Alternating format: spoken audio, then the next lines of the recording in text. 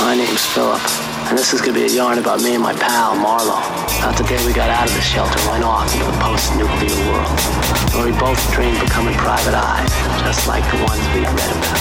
On the planet Arcturus, he's the toughest cop around. That's the Clover Blast, the most powerful habit in the universe. That's right, fat boy. What do you want, asshole? Nothing. You're just gonna walk away? Guilty pleasures, standing just outside my door. Drastic measures, things that I never done before. Hey everyone, welcome back to another episode of Sleazoids, the podcast where we go down the rabbit hole of 20th century genre fare, from the most influential canon classics to the trashiest exploitation films we can get our hands on, and invite you to tag along in helping us create a canon of sleaze. Each week is a double feature Grindhouse style where we discuss two films loosely related by subject, genre, actor, filmmaker, or franchise, and at the end of each episode, along with our honorary Sleazoids, which you can become by subscribing on Patreon. Coming up, we're talking some 80s fuck them kids cinema, so join the sleaze.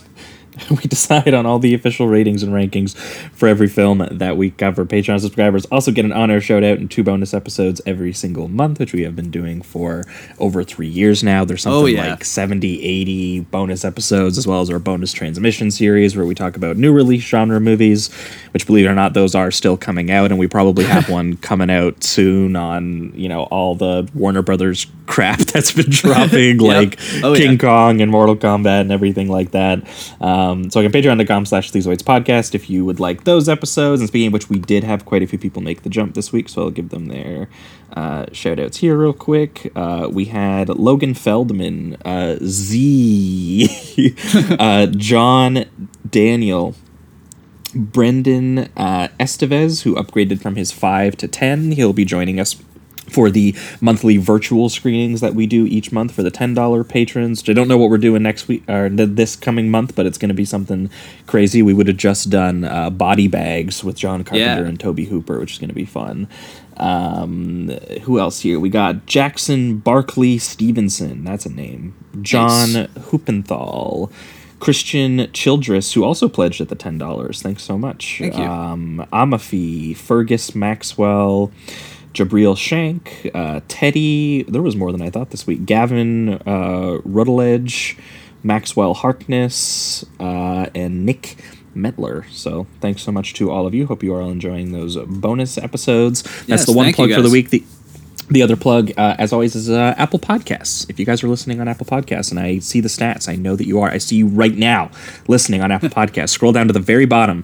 Give us a good old rating and review down there. Helps us climb the ranks and find new listeners. And the last plug is merch. If you guys like the art that horror artist based out of Toronto, Trevor Henderson, did for the show for us, you can get that put on basically anything that you want. A mug, a shirt, a pillow, a hoodie, a notebook, whatever you can think of, you can probably put it on something. The link to that will be in the description of this episode, as well as can be found at sleazoidspodcast.com.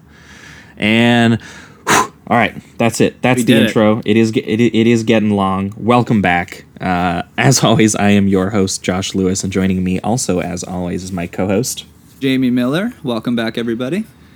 Welcome back. I think 2 weeks ago would have been the last time you folks would have heard from us on our supersized 3-hour epic episode on Steven Seagal with reigning champion of guesting on the show, Andrew Law from the Bunta Vista Socialist Club podcast, where we talked about Above the Law, the very first movie that Steven Seagal ever starred in, and the mysterious origins of how he got a movie career, which sounds like it was on some doctored footage that test footage that he sent to Warner Brothers, as well as a bet by a Hollywood movie agent. And of course, the mystery of where his hairline went and then came back. So that was something too. And he may or may not have formerly been a CIA agent, but the CIA will not tell you. That's right. We paired that with his unhinged solo directorial outing on deadly ground, which I cannot describe to you in a log line. But if you want 3 hours of us breaking down Steven Seagal, his origins and his eventual downfall a little bit, we talked about it 2 weeks ago. That's any podcast listener of choice. That was the free episode. But last week we did your guys' voted episode, which, by the way, the polls are now open on the Patreon for all of the patrons. Make sure you go in and vote, because every other month we do an episode that you guys vote on the double feature, and we did the one that you previously voted on last week, which was Sam Peckinpah's Bring Me the Head of Alfredo Garcia from 1974, as well as William Friedkin's Sorcerer from 1977. We went dark. We had some very sweaty psychological journeys through Latin America by foreigners, and it was a very good pairing by patron Riley Pelling, and it was a big episode too. But moving on to this week, going off a little bit more of our Steven Seagal episode, where we kind of talked about, a lesser respected auteur in their own way. We've been building towards this episode for a while, because we did an episode many months ago that a lot of the patrons really loved, where we talked about a little movie called Cyborg with Jean-Claude Van Damme, and also a movie called Nemesis, which we watched it, and it felt like we were watching like a direct-to-video version of like a Hong Kong action movie that predates The Matrix to a lot of the sort of elements that it was doing about sort of like the flesh and the future, and just constant gunfire, just nothing but ammo, gunfire and sunglasses, and stuntmen flying away from explosions and craziness. And that sent me down a little bit of a journey of the guy who made those films, a man named Albert Pyun.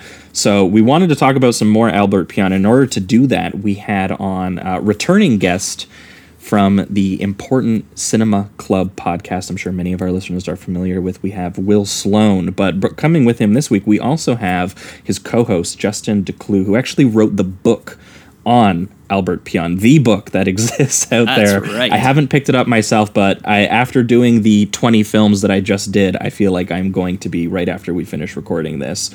But Justin and Will, how are you guys doing? I'm doing good.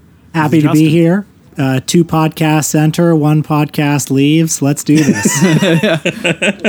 That is how it works. Some of you might remember Will from coming on. He brought on one of the craziest episodes we've done, where we talked about the 1930s pre-code classic, The Black Cat, which he then brought on with a horror porn called Widow Blue from the 70s. And that episode actually is kind of hard to find for people, because the Letterboxd entry for Widow Blue was actually taken down.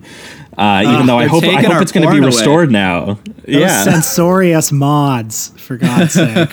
Well, you guys call yourselves the Sleazoids, so I really wanted to put it to the test that week. Absolutely. Yeah, it's still the only person who has brought a porno on the show. So is that a challenge out there, Josh? I'm putting it forth. Anyone who's got a recommendation for a good genre porn movie, lay it on us. I could have been a lot harder on you guys. I could have brought Forced Entry. I could have brought The Taming of Rebecca, but I went with the fun horror porn. Oh man. All right. Well, welcome, boys. We're talking about Albert Pyun this week, and I wasn't really sure which ones to kind of do, but one of the ones that really stood out to me when I was going through his movies solo, just one after the another chronologically, was Radioactive Dreams, and it was also the one that Justin named his book after, so I knew that was one that we had to talk about this week. And we're also going to be talking about Doll Man. But maybe Justin, could you give us a very brief overview on these 2 films and maybe things that might join them together in Albert Pyun's filmography? So, Radioactive Dream was Albert's second feature film that he was able to direct. And what's notable about his career is that he came from nothing. He had no connections. He was essentially born in Hawaii, and he wanted to make movies. He wrote a script, did storyboards, went with his friends to LA, somehow got Sword and the Sorcerer off the ground. Sword and the Sorcerer was a massive hit. So it sounds like he could do whatever he wanted with his second film. And the second film was Radioactive Dreams, which was a gumshoe-style detective story mixed in with 80s post-apocalyptic stuff. Starring everyone's favorite charisma dynamo, John Stockwell, and everyone's favorite comedy star, Michael Dudikoff, the American Ninja himself. So Radioactive Dreams did not do well. And that kind of let Albert down a bit of a spiral where he finally ended up connecting with Cannon Films. He made a bunch of films. A lot of people know them, stuff like Captain America. But eventually Cannon ran out of money and Albert was kind of on the rocks again. And that's when Full Moon comes into the picture. I'm sure you guys have talked about Full Moon, Charles Band's company. And Albert... Yeah, we did Castle Freak, I think is the main one that we did from them. But Full Moon is like that classic, like they greenlit stuff off the poster and the concept, and they were like, go. Love it. And Albert, throughout his entire career, has always been a guy that when he approaches a company, he goes, I can make 2 movies for the price of 1. And that's essentially what he did with Dollman and Arcade, which he said, I'm going to shoot them back to back on the same location. That's how we're going to do it. And so, I mean, I don't want to, spoil the story of the making of these movies, but he did Dollman, then he started Arcade, and he left Arcade before it was done, and he went to go shoot Nemesis instead. And Arcade had to be cobbled together by some of the actors and some of the producers into the final form we know it today. Okay, was that due to just like was Nemesis more of like a passion project for him? I think he was just being offered more money, and Gotcha. I'm sure within the Charles Band kind of sphere, Albert was like, I can't do this. Like they wanted to do a full CGI thing, and the story behind Arcade is that the original pass of CG looked exactly like Tron, and the Disney lawyers somehow saw it and actually sent a cease and desist, and they had to redo all of a large sequence of Arcade. Oh wow, that's crazy. Mm-hmm. Incredible. Yeah, Arcade's a weird one of the weirder ones going through his filmography, because there's some strange ones, like Alien from LA is in there, Omega Doom with Rutger Hauer.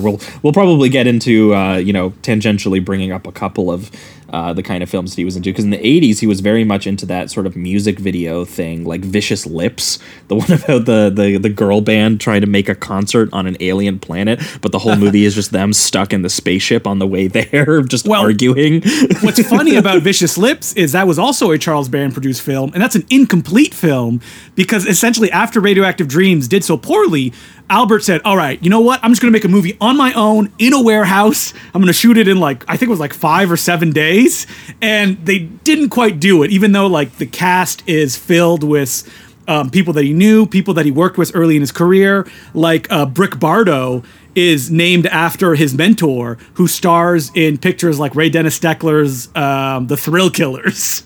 That's where the Bardo name comes from. And he was one of the producers on Vicious Lips. And Vicious Lips came out much further after Radioactive Dreams. That's because it sat in a vault and people are like, I don't know what to do with it. Which is why Dangerously Close was able to come out before Vicious Lips was released. So is that why there's a character named Brick Bardo in 10 of his films?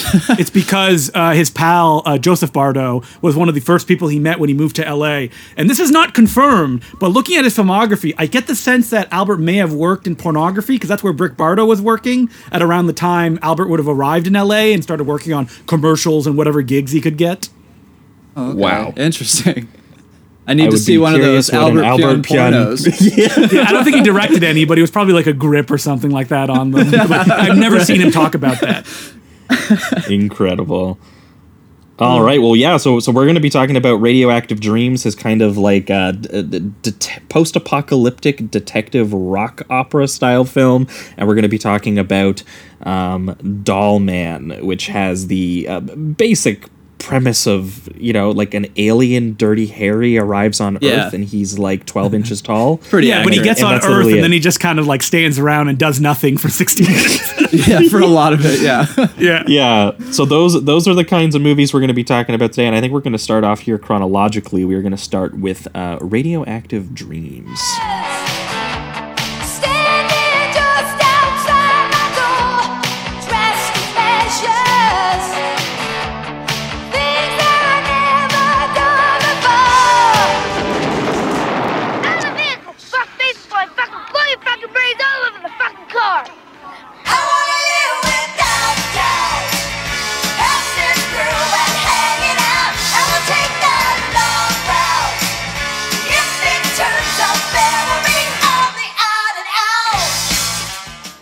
overhead trip. We're private eyes, Rusty. Couple of big-time dicks. You're sure a big dick, all right. Thanks. All right, we are talking Radioactive Dreams, the 1985 post-apocalyptic science fiction detective thriller 80s comedy pop. rock opera. Yeah. Just everything that you can imagine. It is Neo-noir. Yep. Oh, yeah. It's essentially Albert Pune's version of Streets of Fire, a movie that he loves. That is completely understandable. We covered Streets of Fire on the show, actually with our friend Andrew, who we just talked to about Steven Seagal. Streets of Fire is one of the movies that we talked about it on the show, and since we talked about it, I probably watched it like 3 or 4 times. I keep going back to just the kind of vibe that Walter Hill got in that sort of film, where it feels kind of lost between the 50s and the 80s in this weird like childish fantasy reality where, you know, despite the fact that, you know, it feels like a kid's version of what's cool playing with action figures. It turns me into a kid briefly. I kind of buy into it when I watch that film. And very much watching Radioactive Dreams, I think in my review I even said this is probably a film exclusively for people who think that Streets of Fire is the best movie. And very luckily for me, I am one of those people. And yeah, that is a very good way to drop us into Radioactive Dreams, which is written and directed by Albert Pyun. Obviously, it stars John Stockwell, who we've, I think, only previously talked about in Christine. Yeah. He's kind of like the main friend there. And Michael He would go on Dudikoff, to be a director. He did stuff like Touristas and one of those surfing movies, Blue something. Blue Crush with Kate something like Bosworth. that. Yeah, yeah. Yeah, he seemed to get really into like the teen movie thing. Obviously, he was also in Top Gun as well, right. And I think he wrote another Pyun, Dangerously Close. Yeah, and he co-starred in Dangerously Close as well. Yeah. So it was very interesting watching Pyun try and like kind of like make him. Just a guy I kind of knew vaguely from Top Gun and Christine, and watch him be in kind of like the movie star roles of Pyun films. Yeah. I always like John Stockwell because it makes me think that he and Keith Gordon both starred in Christine as the jock and the nerd. And John Stockwell went off to direct jock movies like Blue Crush, also Into the Blue. Keith Gordon went to go direct nerd movies like, Perfect Clear and The Singing Detective, produced by Mel Gibson. I also just want to say that I value this movie greatly for showing a new side of Michael Dudikoff. You know, we're all familiar with Michael Dudikoff from his meat-headed action roles. Well, maybe we're not all familiar. You know, who knows how many people watch those movies anymore. But I don't know, to watch him do a soft shoe, to watch him be the Laurel to John Stockwell's Hardy, I don't know. It's so delightful.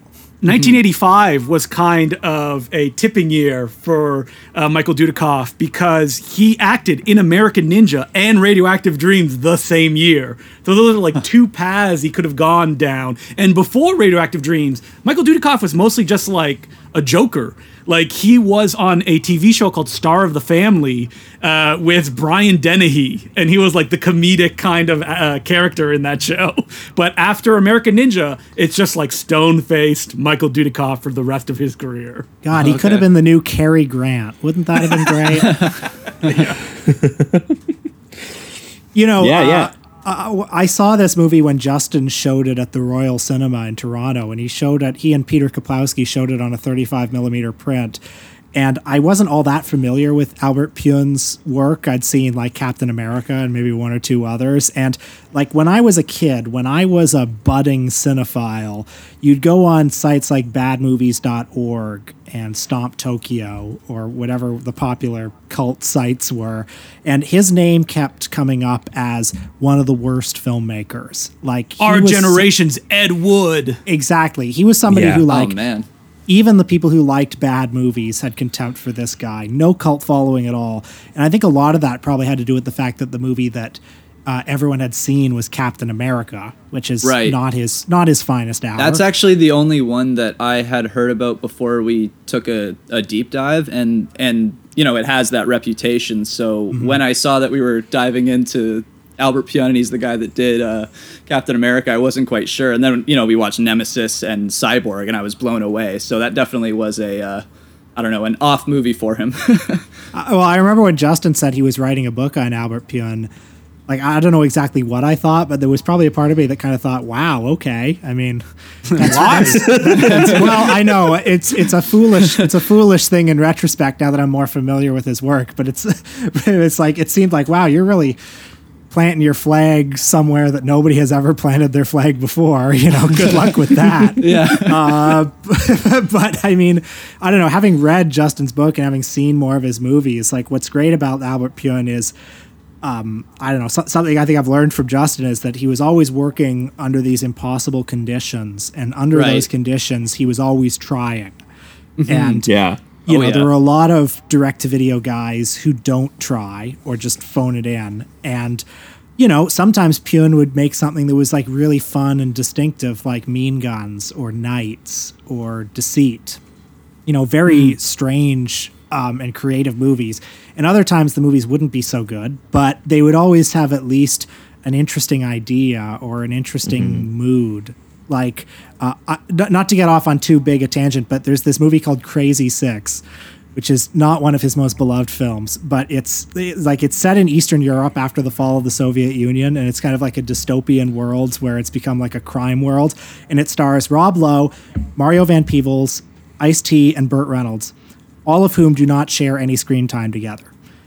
They were all recorded separately, and so that creates like a weird disjointed viewing experience, but the whole thing is done in this bizarre, dreamlike, late period Abel Ferrara style. And it's done in 2.35 widescreen by his cinematographer, which is incredible because this movie was only meant to be seen in pan and scan. Nobody would ever watch this movie in Well, I interviewed his cinematographer, George Muradian, for the book that I wrote, and he said, we shot everything assuming it would play in theaters or hoping it would play in theaters. And spoiler alert, it never did. Yeah. It's tragic because you look at a movie like Crazy Six or Blast, and like they're doing good things with the compositions. Some of them are quite visually beautiful given the circumstances. I mean, that cinematographer, like, I was shocked to learn that, he worked with Vittorio Storaro on Dick Tracy. He worked on Escape from New York. He was on the Blues Brothers. And he brought all of this knowledge to these pictures where it was, like, essentially a family. Like, a lot of the same actors repeated. You mentioned John Stockwell. Like, there was an early period where John Stockwell could have been part of the Pyun family, but then he kind of went off on his own way. But, like, all this team, every time they come to these projects, you get the sense that they're like, we're going to give it our all. This is going to be the best thing that we can do. And oftentimes circumstances and also Albert Pyun's need to continually create kind of makes them stumble a little bit. I mean, Albert Pyun is very Jess Franco-ish in that, him making movies is not because he needs to make money. Like, he's not like, I'm going to cash out this time. It's like, I got to make this movie to make money so I can make the next movie. Even if it like self-destructs all the projects by doing that. Yeah, it does feel like he just has a constant drive to create and just show people what's inside his head, whether that be to a fault or not. And I mean, some of the kind of, the low budget qualities of his film does have a particular charm to them. And he always finds a way to just bring his personality through in every single film that I've seen. I've only seen about 7 or 8, but I mean, every single one, aside from maybe Alien from LA, I really enjoyed. So there's a lot of Pyun in that too. The visual style, very similar. Well, I saw that a lot of people. That's just it. Even when I don't like something that he's making, I always am sort of, definitely, as Jamie put it, kind of charmed by it. He definitely was like this once in a generation, he's operating in a trashy mode, but, he took all of these genre movie cliches that he very clearly loved and was passionate about, and he spit them back out always in just like, the most charming, the dorkiest, sometimes the most... he is lovably dorky. Well, and to the point where on a production level, you know, sometimes they were so chopped up, they almost take on this like surreal experimental quality. Yeah, for sure. You know, even though that there is, you know, always a clear love for the craft and the feelings and sort of like the fun that he's making. And one of our patrons in Discord, I think, summed him up perfectly, that he was a man that you gave him a couple nickels in a weekend to film something, and instead of being like, how am I going to make this movie? Oh my God. He was like, okay, how many can I make? That was the kind of stance that he took. And it from what I understand, it all came from the success of his first film, The Sword and the Sorcerer, which is his really only box office hit, which was like him doing a medieval fantasy movie, trying to like cash in on, you know, the wake of like Borman's Excalibur and Conan and the Beastmaster and everything like that. And so he does his own kind of like low budget version of it. But it's not even just charm. There's also always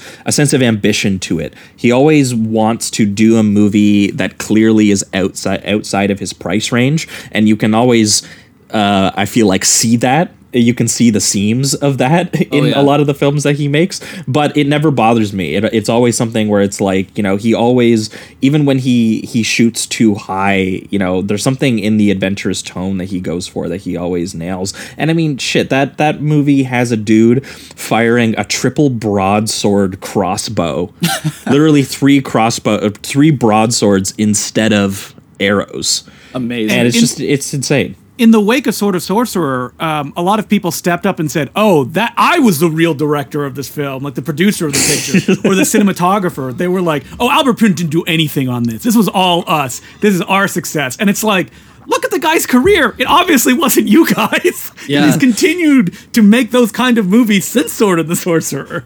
Yeah, that's actually I mean, like Radioactive Dreams has some stuff that's just as crazy as Sword of the Sorcerer in it.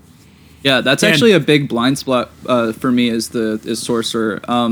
So does that one has all his same kind of like Pyunisms, basically? Everything like, opens it'd with be impossible a long to say he opening didn't do crawl, jumps through a bunch of different time periods within the first 15 minutes. You're like, why am I seeing like children growing into adults and now they're different adults? That is like a Pyun classic. Him trying to stuff too much storytelling in the beginning of a movie. And you're like, no, Albert, like, what are you doing? 3 decades in the first 5 minutes. Exactly. That's definitely a Pyun. And Radioactive Dreams is also him continuing his like reaching for the stars because it's one that the Bond company took over. Supposedly near the end of production and in post-production, which if people don't know, Bond companies come in when you don't make days. It doesn't look like you're going to finish the film. So the insurance you have is like, all right, we're taking over and we're finishing the film for you. Damn. Okay. Yeah. But so supposedly that manifested... It's funny because watching the film, I don't know that I would have known that. Well, supposedly, so I was interviewed for a documentary about Pyun that people are making, long going, so I don't know when it's actually going to come out. But as I was stepping out of the interview room, the editor of Radioactive Dreams was coming in, and I had so many questions for him. And he said that the Bond company only came in during post-production, that they did run out of money during the shoot because one of the big like investors pulled out at the last second.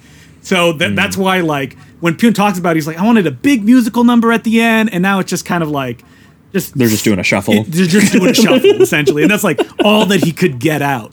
And what's interesting about Radioactive Dreams is that there are 2 radically different versions. On the Japanese Laserdisc, it's a completely different cut with like completely different story directions and character beats. Oh, wow. So interesting. So I've only seen... It's worse, right? The Japanese version isn't as good. Yeah, I don't like it as much. Michael Dudikoff's character is more of like a jackass. One of the women characters dies in the movie at the end. Instead of living. Yeah, there's like there's like different musical cues, different stuff happens, like characters talk more. That's something I noticed with this one was that the like you just said that the one guy is more of a was it like an asshole, or is he more of just like a jackass? Michael Dudikoff. Okay. Yeah, was more like, what are you doing to me? While he's more innocent in the final version. Right. I was just going to say that because these guys play like they're like children that grew into adults but never really grew up, which makes sense because they've been, you know, in this vault for so many years. But I just love that. Did we set up the movie? Are people like, what is this movie about? Yeah, maybe. Yeah, I was going to say that. I'll go into my little spiel here. For anyone who hasn't seen Radioactive Dreams, it is very broadly, it kind of opens on this nuclear war breaking out in the year 1996, and in 80s fashion and in Pyun fashion, who loves Streets of Fire so much he literally made like a sequel knockoff like not that many years ago. It opens on like, you know, this synth drums and this sort of like pop rock playing while these two kids are being shoved into a shelter by their fathers, and those two kids are Philip Chandler, played by John Stockwell, and Marlo Hammer, played by Michael Dudikoff.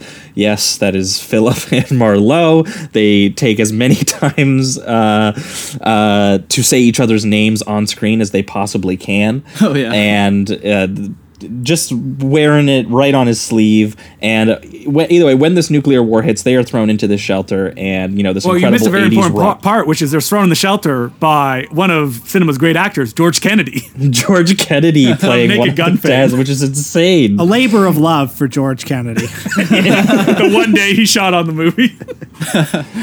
So good. I was just watching Modern Romance the other day, and he showed up in that, and I couldn't help but think of this movie for some reason. That's Albert where my Brooks brain was is at. making the movie Radioactive Dreams in Modern Romance. Yes. All I could think about was the scene where he asked them to pull up the Hulk footage. And he's just like, wait, that's not running, that's Hulk screaming. But so they throw these kids in the shelter to this 80s rock ballad that's playing, and they spend 15 years inside this bomb shelter with 1940s food rations and newspaper boy styled clothing and nothing but pulp detective novels. And also he went Zack Snyder's Justice League mode, Academy ratio, for this opening scene. Oh, and in black and white as well. And in black and white. Yep. That's right. Oh, I love when they finally. How many years passed? I think it's like 15 years or something. It's 15 years. So the movie is supposed to take place in 2010. Mm-hmm. Okay, and so like after all these years, George Kennedy, like their fathers, have abandoned them, and they decide, all right, it's time to go out. They have like this souped up car with no top, and the doors open of the silo that they're in, and when they open, it actually like the screen widens out as it happens, and color comes into the frame. That's an artist right there. Oh yeah. Hell yeah, and John Stockwell is doing like this sort of like noir voiceover. This is gonna be a yarn about me and my pal Marlo. Mm-hmm. He's got like the cigarette hanging out of his mouth, and yeah, it's very adorable because it cuts to 15 years later and they're all grown up, but they are, as Jamie kind of put it, they're still kids. They're obviously stunted by this time that they spent reading just private eye novels, and all they do is call each other like slick dicks and like wear fedoras. And it's how they see the world too. Like as soon as that vault opens, they say something like, "There's nothing but lovesick dolls out there." Like they're about to find romance and love and adventure. And the first thing that happens is like this crazy gang of raiders just come up and start destroying their car and stuff. Like there's no real downtime at all. As soon as they're out of the vault, it just gets crazy right away. Mm-hmm. Yeah, so as soon as they go out, they go into the world of like literally like Mad Max, and there's like mutant cannibals like chasing down babes that the guys have to then they have to step up and they have to do what's right and they have to help the girl out. And I love when they go up to the one girl, Miles Archer, I think is her name in the film, and he opens the door for her like a gentleman, and they're in the Mad Max universe. She's like, what the fuck are you doing? Yeah. Like she does not understand. And they're doing like shtick. They're like, hey, how's it going? They're like doing like soft shoe. Like at one point, Michael Dudikoff like fights with one of them like on the car, and he's like dancing and doing like backflips and stuff like that. Just not treating it seriously when they're in this like 80s post-apocalyptic wasteland fighting punks on like motorcycles that all have like red wigs on. Yeah, it's charming the because bald it feels female like just biker gang in red wigs, just like hunting them down like Road Warrior style, and they're just two kids playing detectives. It's such a weird mix of movies happening. It's charming because it feels like just a lot of stuff that Albert Pyun liked without like necessarily thinking about how it all fit together.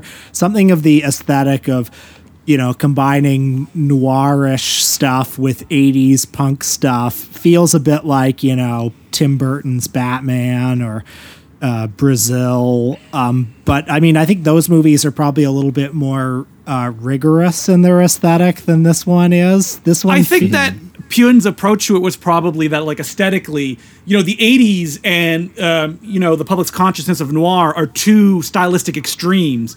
But one of them, due to the distance from when it happened, like the noirs, there's like an innocence that can be viewed there, even though that, you know, the text doesn't, that doesn't what it actually means. But like pulp detective, it's like, gee whiz. While the 80s, in 85, that's like dark and, you know, it's edgy, even though that looking at it now, both of those things are innocent. So bringing them together is actually fascinating to watch in 2021. And there's also like monster movie stuff. Like there's like a giant monster and there's, you know, space people, etc. I also like the kind of like 80s comedy, like sex comedy stuff they throw in there every once in a while. Like one of the raiders actually gets on the windshield and presses her boobs up against the windshield and then licks it's either Phil or Marlo, I can't remember which one, but licks him and he's just having a time. He's like, I don't know what to feel about this at all. I've just been, you know, I've grown up on these 50s noir novels. Like, what is going on? That's what's so funny is that there's a sense of like very childish innocence to the way that Albert Pyun's like playing with genre. Yeah. But then he will throw in things like, well, these kids are, you know, kind of being brought into this new terrible apocalyptic world filled with swearing and murder and rape and cannibalism and mutations and all of these things, so that you get this weird kind of clashing on that. It feels like a kids movie in a lot of different ways, and then you'll get like very vulgar gags like what Jamie just brought up, and then later there's really like bleak subject matter brought up, and obviously also these, you know, these two kids who have been stuck in a shelter and went through puberty at a shelter, obviously waking up to all of the hot girls around them in the apocalypse, which is also a thing that is always in Albert Pyun's films. There's always just some very, very tough, very beautiful women that engage in the same world that they do. I was thinking a little bit of Down Twisted, which was one of the Pyuns that I watched, which was kind of like his attempt at kind of like a Miami Vice kind of thing that he was going for, but he morphs it into this like strange like globe-trotting conspiracy adventure movie about like Central American jungle artifacts and things like that. But he always finds a way. And what's that? Forgive me, I can't remember the name. What's that one that he did where the one girl is meant to be playing like James Bond's like daughter or something? Oh, you're thinking of the amazing. What is it? I had the title right in front of me because she's a gymnast and a real life gymnast, and the James Bond character is played by Lance Henriksen. It's Spitfire from 1995. That's awesome. Yeah, Spitfire. That's right. So the women in his movies are always, you know, they play heavy roles, and if anything in here they're more knowing about the toughness of the world than, you know, the two main guys. They're way tougher than the boys, that's for damn sure. I mean, the whole film is also the boys realizing that the world is a dark place, and like the big emotional crux is that one of them wants to kind of give up and the other one is like, oh, you know, it's all you know, doomed. What's the point in keeping on going? And it's just trying to figure out like a middle ground to approach the world with, you know, a dance in your step, which is what happens at the end of the movie. Right. Yes. It's the only life we got. Mm-hmm. Yeah, and weirdly enough, I end up, you know, I do end up kind of feeling that through line in this film and in the way that he pursues it. It's obviously very, let's say it's very simple. It's very corny in its own kind of way, but it's done with so much sincerity and kind of cheap passion that I do buy into it, and this one even more so than other Pyuns. But I especially love too just how he really did throw everything that he could at the wall with this one, because again we've gotten into, you know, it's a noir story, and these, you know, innocent childish noir dudes kind of end up in a Mad Max world and all of the things that you get out of that. But he doesn't stop there. As Will said, you know, there's giant radioactive rat monsters that come out of the sewers. One of my favorite details is the little children dressed like Tony Montana. Yes. Oh, yeah, that's right. And they say fuck every other word. Yeah. It's so good. And yeah, so watching like a little 9-year-old come out and be like, bitch, if you ever slap me in the fucking face, you're wasted. Yeah. And you'll see the kids too, they'll kind of have smirks as they're doing the lines. You know that they're just having an absolute blast, having full permission to just say fuck all the time. It's so funny. I loved the Guilty Pleasures musical number. It felt like the Frankie Goes to Hollywood bit in Body Double. Yeah, that's exactly what it feels like. A moment in the movie where the characters enter this big underground chamber. So I should point out that like we're explaining this like it's Mad Max, and it is, but the storyline of the film is like a microcosm for Albert Prune's career, which it starts in a bunker, opens up, you're like, I can't believe this amazing world we're going to go into, and then 10 minutes later, no, you're in a bunker again, and you're not getting out for the rest of the movie. It's just them kicking his ass. Yeah. Oh my God, doesn't it look so great? I mean, I'm such a sucker for the aesthetic that he creates, with all that smoke and all that neon and all that blue teal. One of my guys, I wish you could have seen this movie on 35 millimeter. Oh, the colors are like, my eyes. Yeah, the only transfer that's available looks like this washed out VHS copy that's put on a DVD. That's what it looks like. Yeah, it's from a German DVD, and it's not very colorful. But like what Will was talking about, the sequence, the guilty pleasure sequence, is the characters walk into this big room. There's a party going on. You hear the music blasting as you've always heard it, and then Sue Sad, the lead singer of the song that you're hearing, Guilty Pleasures, leans into frame and starts singing the song. So you're like, oh, we're in a musical number now.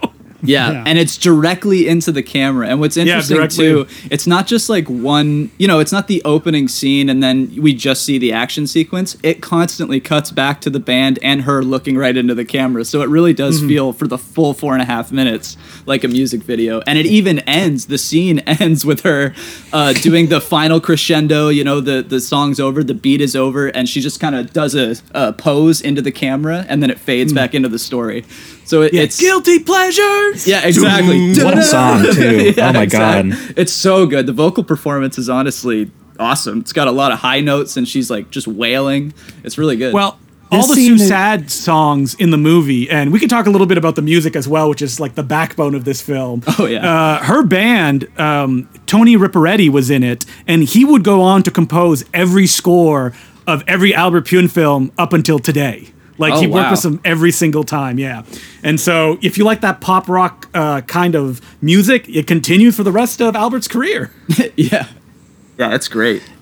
I think it can't be overstated either that, again, it's like an establishing shot of like the gang's hideout that turns in and it just pans over and you think that you're in the film and then all of a sudden, bam, she's in your face. Isn't it like a high shot too? So like you wouldn't even expect someone to step into frame. So like it makes no sense. Where is she standing? Yes, exactly. Yeah, when Pune is at his best, I think he definitely feels like he's just kind of playing and he's doing anything he wants. I mean, a movie like Mean Guns is another example of something where it's just he's like throwing a lot of different stylistic ideas at the screen and seeing what fits. Like why not have a musical number? It's my movie. I can do whatever I want. I mean, Mean Guns again, it's like, you know what? Let's make it an all mambo soundtrack. And we'll also let the audience know that we know it's mambo by having Christopher Lambert go, what's this mambo music? I'd like a CD release. It's like it's a direct-to-video action movie. Nobody's watching. Nobody cares. Why not have fun? You've got nothing to lose.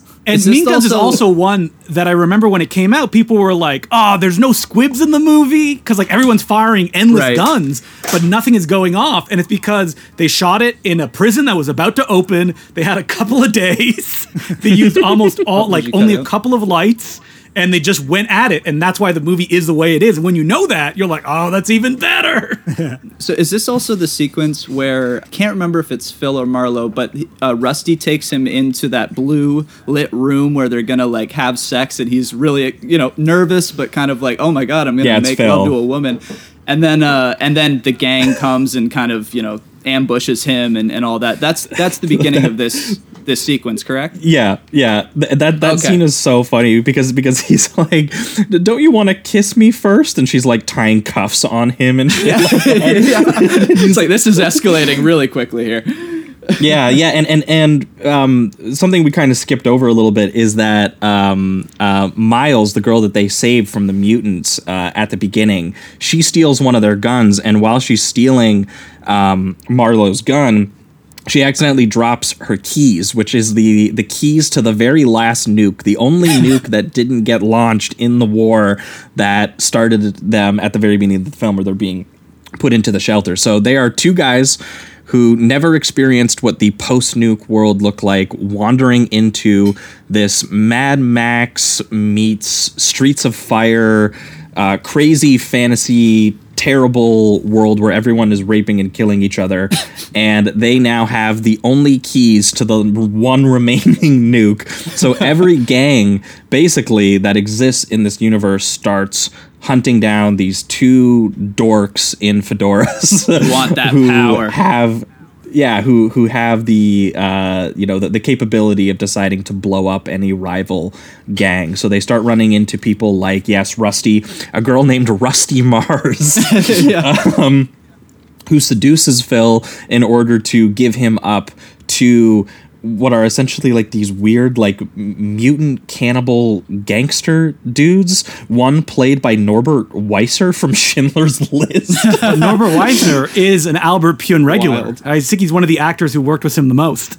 You interviewed him, right, Justin? I did interview him in the book, yeah. And he had a great experience working on every Albert movie. Did he have anything interesting to say about working on Radioactive Dreams?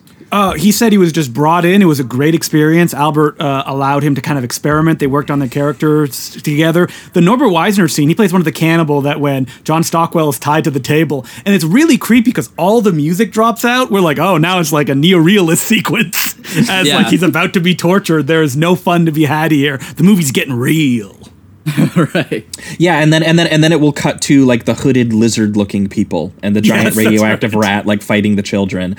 Meanwhile, the entire vibe is like this 80s like synth fantasy noir thing that's very childish. Again, you're getting things that like rub up against each other, and you think that they would get kind of nonsensical, but weirdly enough, it just, as it goes on, it starts to make more sense to me, or maybe I just gave up and I just let it make sense to me. I'm not really sure, but also partially too, there's a part where they're like running through the city in their underwear, and it looks like they're running through like the Blade Runner market. Yeah, and there's one part where they're passing a couple and they're having sex, and it looks like one of the guys is wearing like a minotaur head or something like that. Like it gets really wild just randomly, and like almost in the background you'll just see the craziest shit. They're in their underwear for the entire second act of the movie. Yeah, pretty much. They're just running. That's hilarious too. That the fact that there are heroes are like our noir detective heroes, and the entire time they just spend running away from the bad guys. Like, please don't kill me. And then they have one moment that's kind of cool, you know, where the fog comes in the alleyway and they're in their full 50s detective uniform. And it's like the one time they get to use some of those cool 50s dialogue, like, hey, dame, you're just nothing but trouble, that kind of thing. But that's when they've gone too dark. Where it's like, and the soundtrack is and they also did next to nothing, which I find funny too. They're acting like super cool. They got their full getup on, but they haven't really done anything except run away this entire time. I think they scare away some children. Yeah. Or like shoot the gun out of their hands. Yeah, their character progression is more funny than like legitimately cool, but in a very Pune and good way. I mean, I think that's the point. They're kind of naive, and even by the end when they feel maybe they've grown up, I think that we're supposed to still see that they're pretty much the same. They're just kind of living a little bit delusional. Yeah, the end lesson of the film is like, oh no, stick to your delusional beliefs. You'll be happier that way. Don't let the world harden you. Exactly. Yeah. The movie is definitely about not, because I mean, I think they say it like right before they leave too, is that I think Marlowe looks over at Phil and he's just like, you know, whatever happens out there, I don't want us to change. And it's meant to be, you know, more of this emotional idea of like, you know, I don't want us to turn into, you know, the kind of bad people who do bad things just to survive in this kind of world. And it's meant to be sort of like this more sweet idea of maintaining their the being good people, and they when they're running through all of this, you know, gang warfare that they're seeing on the streets, and the energy of the music is very similar to Streets of Fire, not in just in terms of that kind of like new wave 80s thing that it's doing, but also the music very much is meant to capture kind of like the broad feelings of the characters. Like it's literally like saying things that they're feeling in the songs, while also creating this kind of like unreal space that's all like, you know, too many fog machines and neon colors. That's clearly where like half the budget went. Yeah, and it's constantly dangerous but constantly fun. Like it's weird that, you know, they're on the run the entire time, but I never found myself too like tensed up or anything. I didn't find it like I honestly didn't think that too many bad things were going to happen. It just didn't seem to have that tone. It has a fun tone a lot of the time. I think even though again they're being chased and gunned down. Yeah, exactly. Yeah, exactly. I think the whole movie could be viewed as like a metaphor for Albert Pujo's career, like coming into Hollywood. He came with his friends, and he's like, "Is this gonna change us? Like, are we gonna harden? Is this gonna be like, are we gonna be different people when we come out of this?" And I think that throughout his career, he always tried to keep that ethos of like, "Oh no, you have to come fun, you have to come happy, not mercenary, because you can't let the world change you. You have to be who you are." Yeah, and it's so funny how again the way that it will develop some of these ideas that these characters are feeling and like that is obviously through like this very, very, corny, dramatic beats. Like as Jamie was putting it, like the bit where they, get to stand silhouetted in the neon fog and they come over and it's right after they make the decision that we can't ever let these freaks like blow up the world again, because they have decided they're not going to trust anyone anymore, because every person they trust tries to feed them to cannibals or murder them or in some various way that has happened every single time that they have just listened to what a pretty girl said to them. And the one girl, Rusty, she has like songs where she's like feeling kind of like sad about it. There's one song that's like about her not being able to like look at herself in the mirror, but then the vulgar gangster children, I think, try to kill her, and that's when they appear. It's bam, their silhouette, and the song is like a white knight riding on a breathless horse. These two men showed up, and Phil is so upset with her for trying to feed her to a cannibal. I think she puts it, "I'm sorry about trying to feed you in the meat locker." but they're like, we're not playing no sap no more. This is not, we're not letting this world get to us. We are going to stop all of you. And then meanwhile, she gets like a little bit of a monologue about, how she spent 15 years in a world of like murder and rape, and she's not going to apologize to them. Yeah, and like you guys just got here. Like you don't understand the circumstances whatsoever, and now they're telling her off and all of that. And I mean, I get that Phil would be upset, of course, but they don't take any time to consider why she's in the circumstances that she's in, and that is a good moment for her character to be able to just like tell them outright, like, this is, I've been dealing with this for a decade now. And meanwhile, all of this is happening while John Stockwell, he's lighting up a ciggy, the huge bass drum and guitar solos are kicking in. And they're singing about their hearts and their feelings, while they go on to what is in sort of like the climactic set piece where they end up at these robed lizard people who are the people who are running a vast majority of these gangs. They find out that they're kind of in charge of the child gangsters and are the ones at war with the Miles character, who is the girl who dropped the keys to them in the first place and is, kind of at war with these, again, lizard people.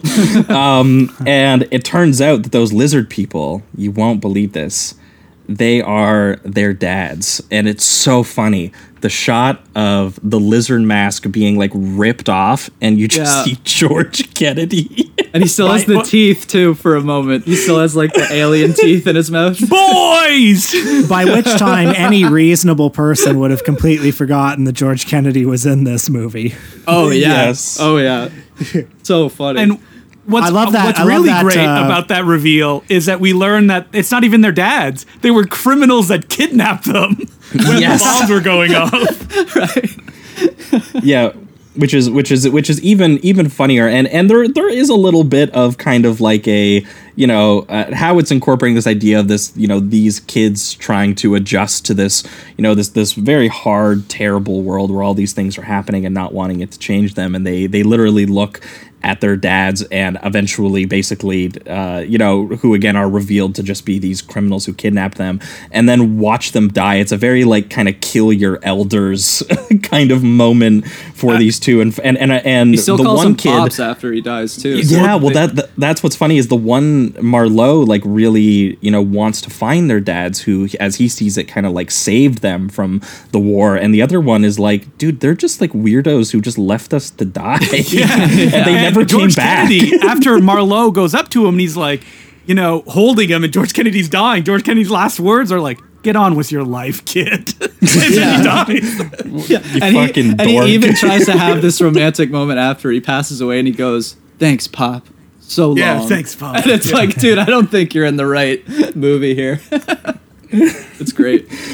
But that sequence involves like slow-mo grenade launchers being fired at giant radioactive rats that are eating the child gangsters in slow motion. All while the amazing song "When Lightning Strikes" plays, which is like a 6-minute like "When Lightning Strikes."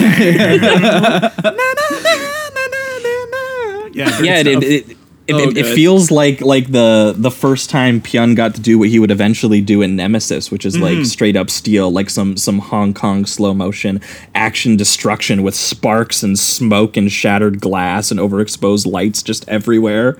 It's actually very, very chaotic, and I wish that I could see it on a better copy, because I bet you it's more impressive on the film print. We should point out that the Hong Kong style didn't really exist as far as gunfighting goes, because Radioactive Dreams was made in 1985. John Woo's A Better Tomorrow would come out in 1986.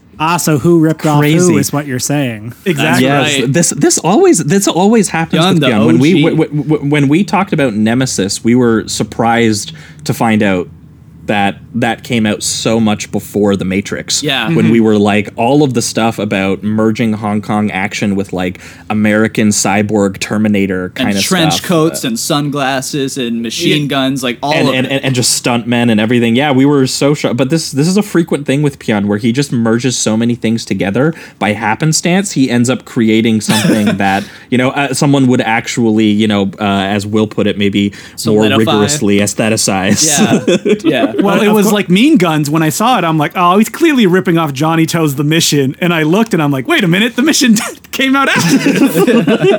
But the influence goes both ways, because Pyun, of course, after loving the wuxia films, made his own American wuxia film, which is Knights. But I should point out, it feels so much like True Hearts The Blade. The Blade came out after Knights. If you want to know where cinema is headed, just take a look at whatever Pyun's doing at that moment. Yeah, exactly. That is wild. Yeah, so that final set piece does feel like Albert Pyun doing a little bit of John Woo that he would eventually do in Nemesis. Lots of like close-ups of eyes and muzzle flashes and collapsing stunt people but just in hilarious costumes. I mean, people are probably listening to this podcast being like, no, he's ripping off Sam Peckinpah. It's like, yeah, we know, but not true. No one had done it like in this poppy way before, kind of, yeah. Yeah. I would say that, John Woo would have been definitely inspired by what Peckinpah was doing. Oh, yeah, definitely. It's very interesting to see it in like this weird 80s pop universe for sure. And then, the dads just tell them, who fucking cares? The past is the past. Go do your own thing. And then it's so funny that that's supposed to be the emotional crux of the movie, is just George Kennedy being like, shut up, who cares? Oh, I love it. I love that after all this, it's like, it doesn't matter, man. Like, come on. We're not going to give you anything. Like, go on with your life. Yeah. Yep. Go do that post-Snoop shuffle, baby. Yeah, and to be fair, that's what they do, man. The music kicks back in. They look at all of the various mutants and cannibals and gangsters. And he looks at his friend, and he referred to it earlier on in the film when they were in the bunker, that they taught themselves this dancing, and it was meant to be sort of like this idea, this sort of like magic thing. And so to try to cheer his friend up, he says, teach me how to do that dance that you did. And as he does the dance, he learns it. It starts to infect everyone else, and I literally my jaw dropped when it does that very classic like end of a studio comedy like crane shot of everyone like the uniting. MGM Minnelli crane shot, just pulling out of like everyone dancing. Yes, that's exactly what it's like. And it's so I love the how it looks too, because you have their noir detective outfits on, because right now they're in that full getup, but everyone surrounding them is in the 80s apocalyptic aesthetic. So it's just it's so funny to watch them in the spotlight doing this kind of like weird shuffle while all these crazy characters are surrounding them. It's fantastic. And then to end it with the that classic crane shot is kind of panning out, But and with the dialogue of in a tight jam, a nuclear missile might just come in handy, because they end up actually keeping the keys just in case, which is we'll have funny. neoliberal policies, and that's how we'll run this post-apocalyptic future. Justin, Just would in you say case, that this baby. scene is a metaphor for Albert Pyun's career overall? Like a nonconformist dancing his way around the crushing Hollywood system. Yeah, and he's got like a gun in his hand, and he's like, if anybody messes with you, I'm taking you out. He'll press the button, man. Yeah. Yeah, he unites the post-nuke world with a little shuffle, and it's honestly kind of a beautiful end to Pyun just saying, you know what, I want to make a sci-fi noir about nuclear apocalypse and the old world being destroyed and replaced by this terrible new one filled with swearing and rape and murder and cannibalism. And translating that in terms of his stylistic vision into something about as romantic and innocent as hopeful as possible, dorky kids who love genre stories, just maintaining their goodness, not being changed by the world or letting it corrupt them in any way, just being who they are. And I would say that's absolutely a metaphor for Pyun as an artist. Well, the next film, Doll Man, then I guess is a metaphor for his career trajectory, where he kept getting more and more marginalized until he barely existed in the industry at all. Just a tiny little man.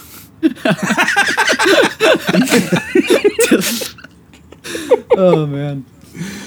Oh my god. Yeah, I mean that's about right. I mean, I guess we'll wrap it up here for Radioactive Dreams. We'll go into reductive rating round, which for Will and Justin. So we remove all the words and all the nuance, and we reduce the movie between a number between 1 and 5, but also it's become kind of like closing statements. If there was any lines or scenes or songs we didn't hit, anything you wanted to bring up before we move on, this is where we do it. But yeah, I mean, Radioactive Dreams for me, it gets a very solid 4 for me, because this is the Pyun that, I mean, again, as I said, this is, I think, a movie exclusively for people who I think really like Streets of Fire. It's basically Pyun doing his own all the version good people of that. out there.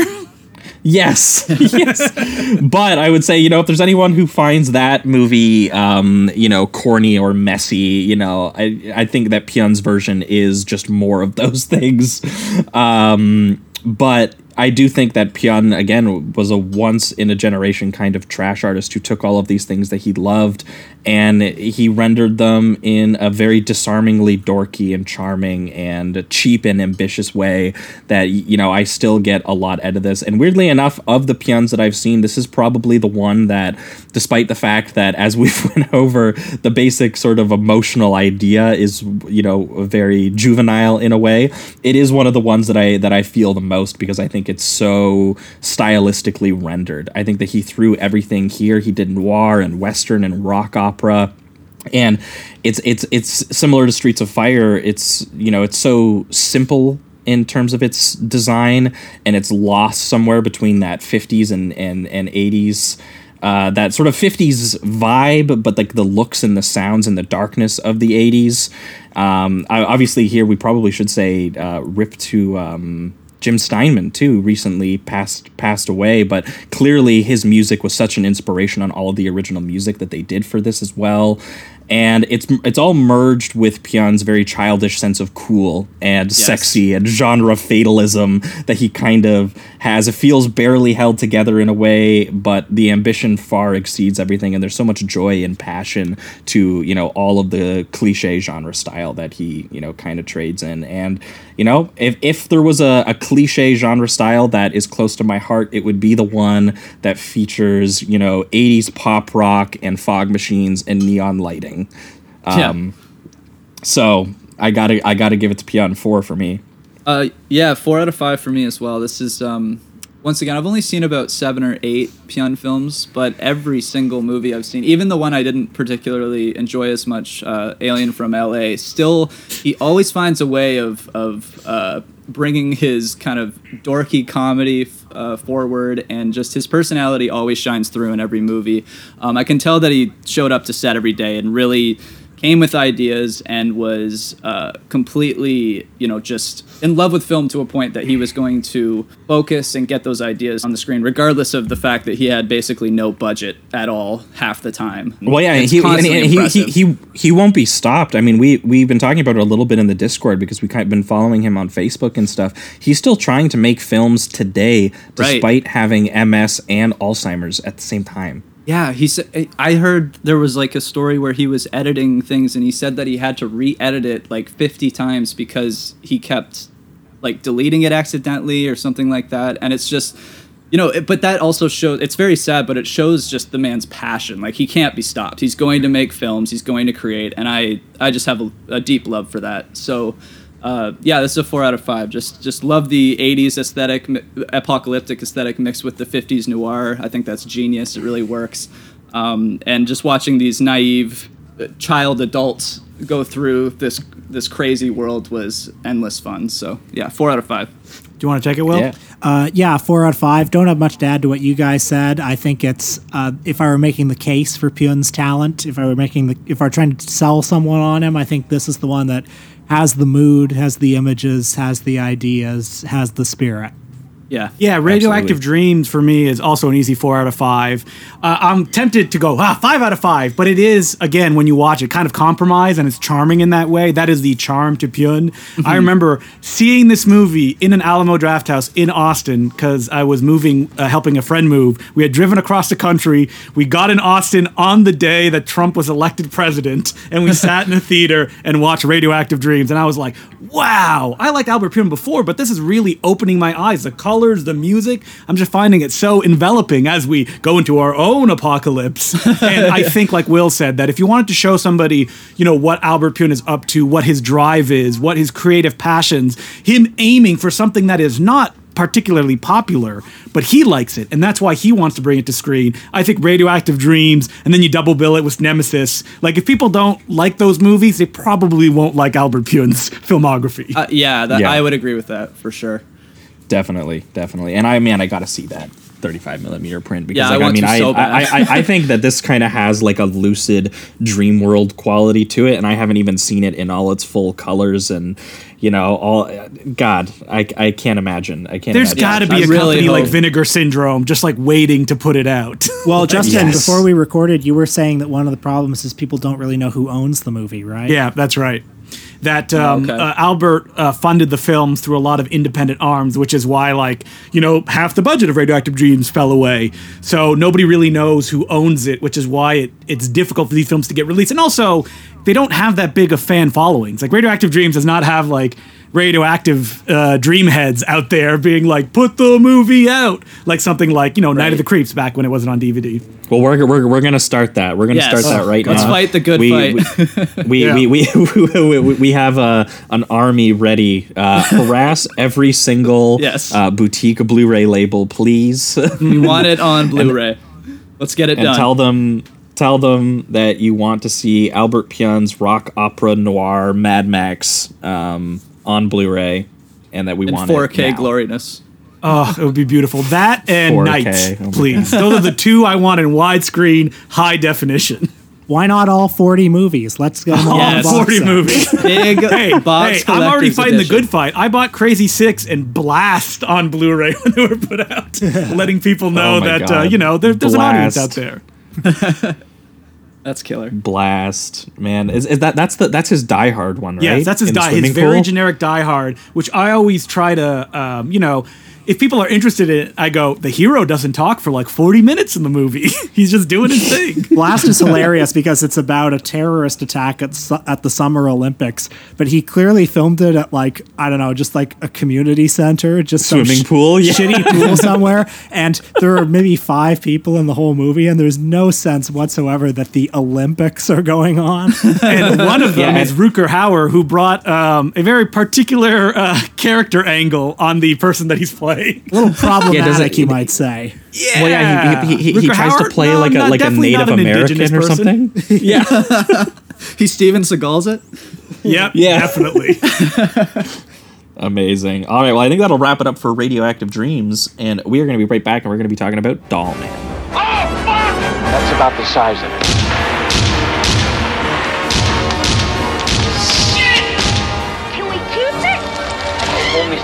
not going to war. With who? The fucking doll man. Who else?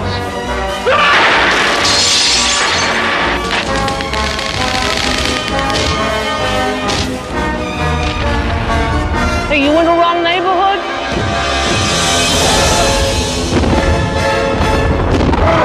Urban fucking renewal. Doll Man. 13 inches with an attitude. All right, we are back and we are talking Doll Man, the 1991 American science fiction action, not really a comedy, but kind of a comedy film. Yeah, there's a lot of good comedy beats. Directed by Albert Pyun and starring Tim Thomerson as Brick Bardot, who is a name that very constantly appears in the Albert Pyun universe. We didn't mention it, but he actually, that character is also in Radioactive Dreams very briefly. I think he's Miles Archer's friend who kind of tries to help them escape the cannibals, but then betrays them like 2 seconds later. Oh. And it's meant to be like a twist moment. I'm like, I never trusted this guy in the first place. But here, Brick Bardot is, we will say that he is the alien Dirty Harry / Paul Kersey of a planet called Arturos.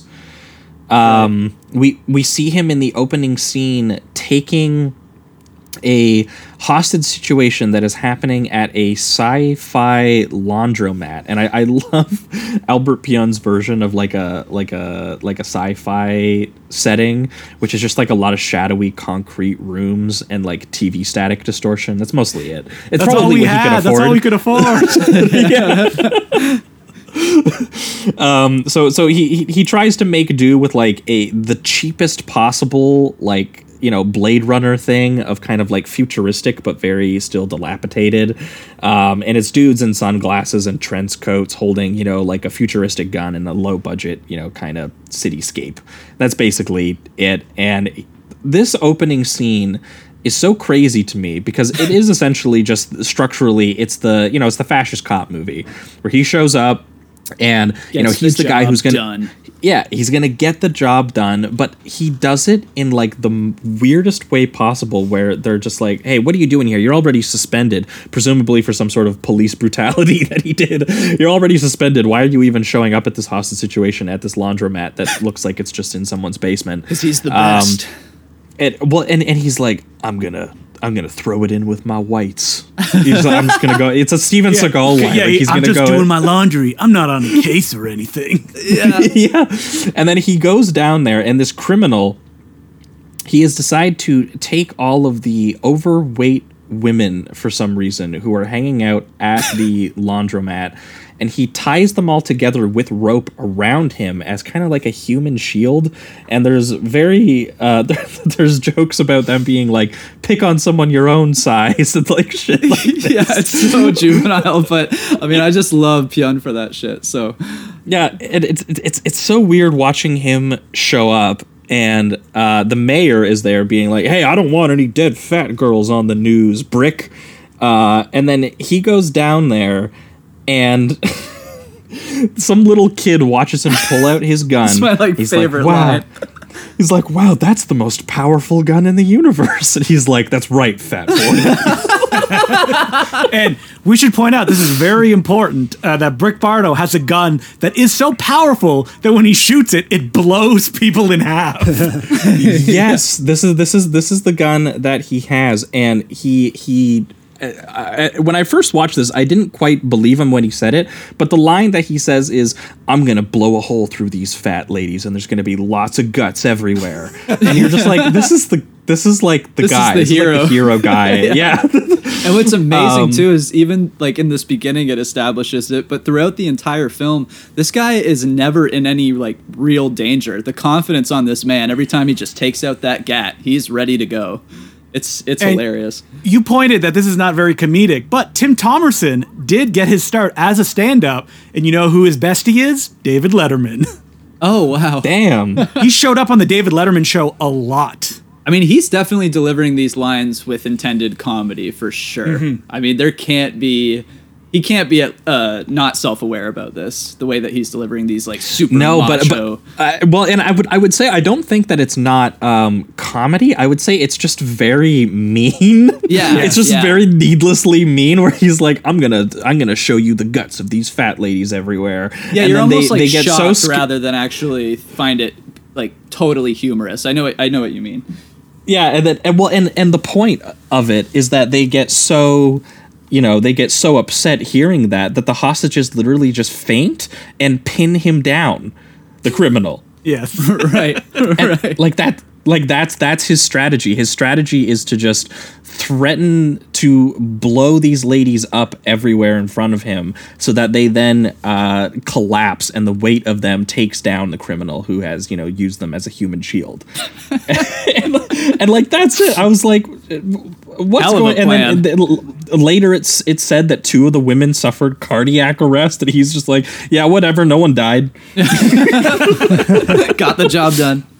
And I should point out that while this has real kind of like Blade Runner vibes, which is a Charles Band, the producer of this film, staple, the original art for Doll Man is just a ripoff of The Incredible Shrinking Man. It's like a guy with like a pin fighting a spider. So this is Albert Pyun through and through, because like this noir stuff is right up his alley. I'm sure he's not credited as a screenwriter, but I feel like he did a draft of this script. Justin, what was Albert Pyun's relationship with Charles Band? Like, did they get along? Did he have a lot of creative freedom? So, from what I've been able to discover, supposedly Pyun burned Charles Band on the project Vicious Lips, which Charles Band was one of the executive producers on, and he ended up distributing it not in North America, but in other parts of the world. And I think that Pyun probably just approached him, and from every, inkling that I get from people that worked with him, he was just such a charismatic guy that clearly believed in his work, and that when he told Charles Band, who was running Full Moon at full blast in the early 90s, hey, I can give you 2 movies, Doll Man and Arcade, whatever you want me to do, I'll shoot them back to back, basically in the same warehouse and in the same, gravel pit, and 2 movies for the price of 1. Come on, why not give it to me? And the problem is, Doll Man is a special effects movie, and no, it's Albert not. Pyun admits himself that we didn't plan for it. We just kind of run and gunned it. Didn't plan out any mats or how many shots there would be. So the end result is what it is. Well, there's one good mat in this movie, one good mat shot of the planet at the beginning of the movie that we see a couple times. It's got a cool space kind of downtown area. Yeah. Well, you would think that we haven't gotten to the part yet, but the movie's called Doll Man because Tim Thomerson is actually only 13 inches with an attitude when he comes to planet Earth. And, when you have big things and little things on screen, you would think there would be mats so both actors could share the frame. It happens very rarely in this film. And when it does, it is sloppy AF. You can see the mat line on screen. There's a lot of forced perspective. Yes. There's a scene towards the end of the movie that I especially like, during the big action climax where you're seeing it from Tim Thomerson's point of view where the camera is roaming around the gravel pit, close to the ground, almost like a Sam Raimi Evil Dead style. Yeah. And it goes towards this big pipe. Well, it's a small pipe. It's supposed to be a small pipe. And then it cuts to Thomerson from an extreme low angle running up to a gigantic tunnel or something like that. And that's supposed to be the tiny pipe that he's going to go in. Love it. I love the ingenuity of it. I like how it's not at all convincing, but you just kind of go along with it.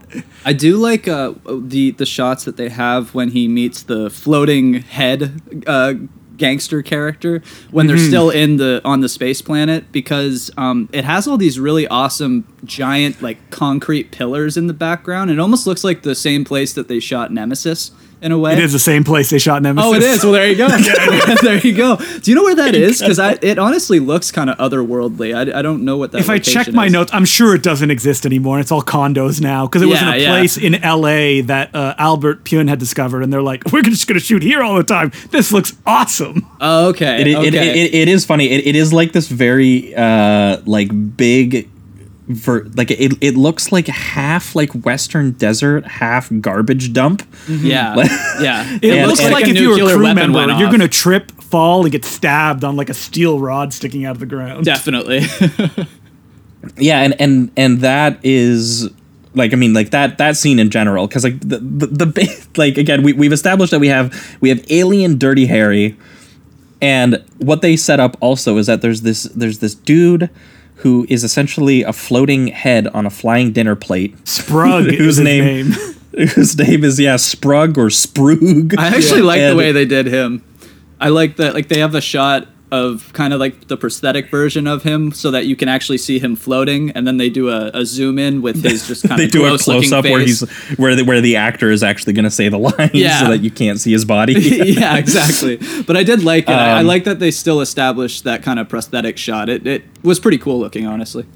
Yeah, well, and I liked this scene too because it's just it's the only like unhinged action scene in the movie. Yeah. Where like Sprug sets up, he's just like, look, I don't have a body anymore because you've destroyed my body in the 2 or 3 previous encounters we had. Every time we've encountered each other, you've blown off a leg or an arm, and now I'm just a head. And so, sets up a little bit of backstory, but then one of the henchmen like steals his gun, and he gets to do that little magnet trick where he has a magnet on his hand that brings the gun back over to him, and he literally explodes each and every single one of his henchmen. And it cuts to the dummy just like exploding, like blood and guts all over the place. And you get the classic guy laying on the ground. They dug a hole, he put his legs in it, and then they covered it up so it looks like only half his body. And he's like, like coughing up blood.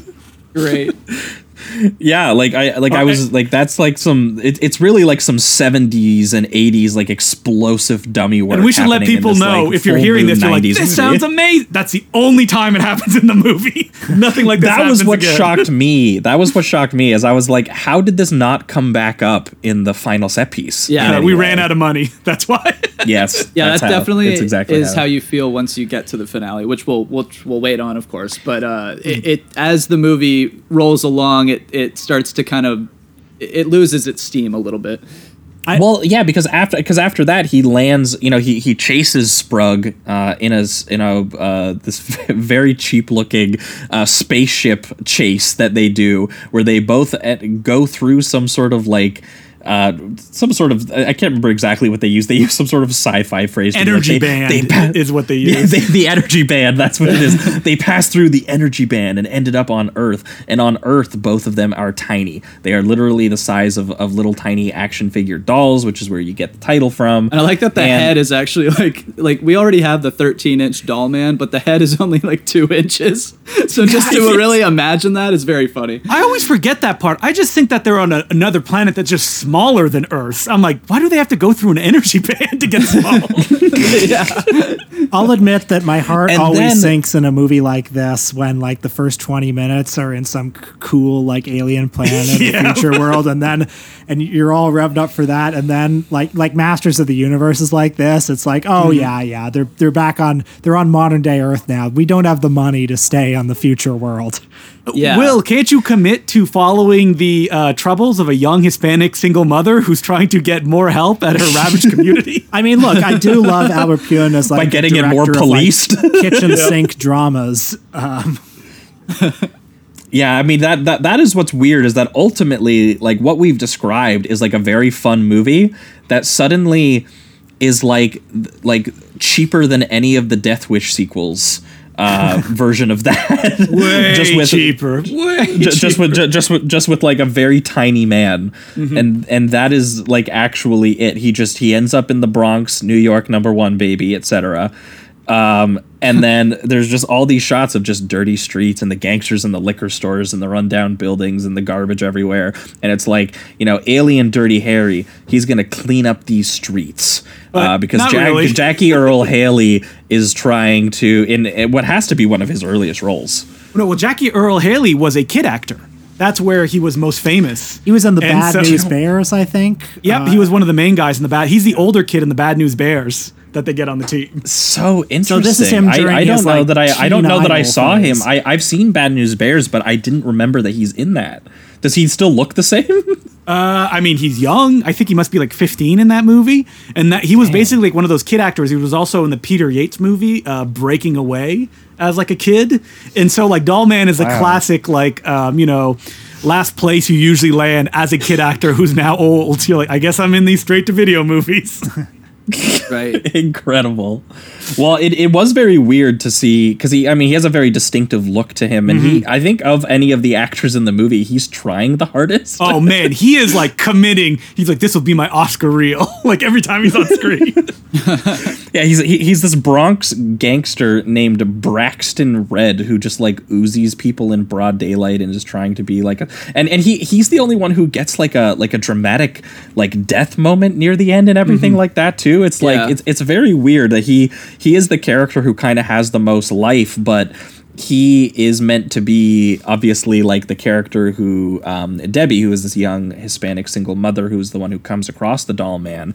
She is, being antagonized by Jackie Earle Haley and his gang, and is very upset at the idea that her child might grow up and, get a nickname and get some friends and be part of Jackie Earle Haley's gang terrorizing the Bronx. And she's very upset about this. So what we need is the little tiny doll man to hang around in her apartment and not do very much for about an hour. Yeah. Very weird movie.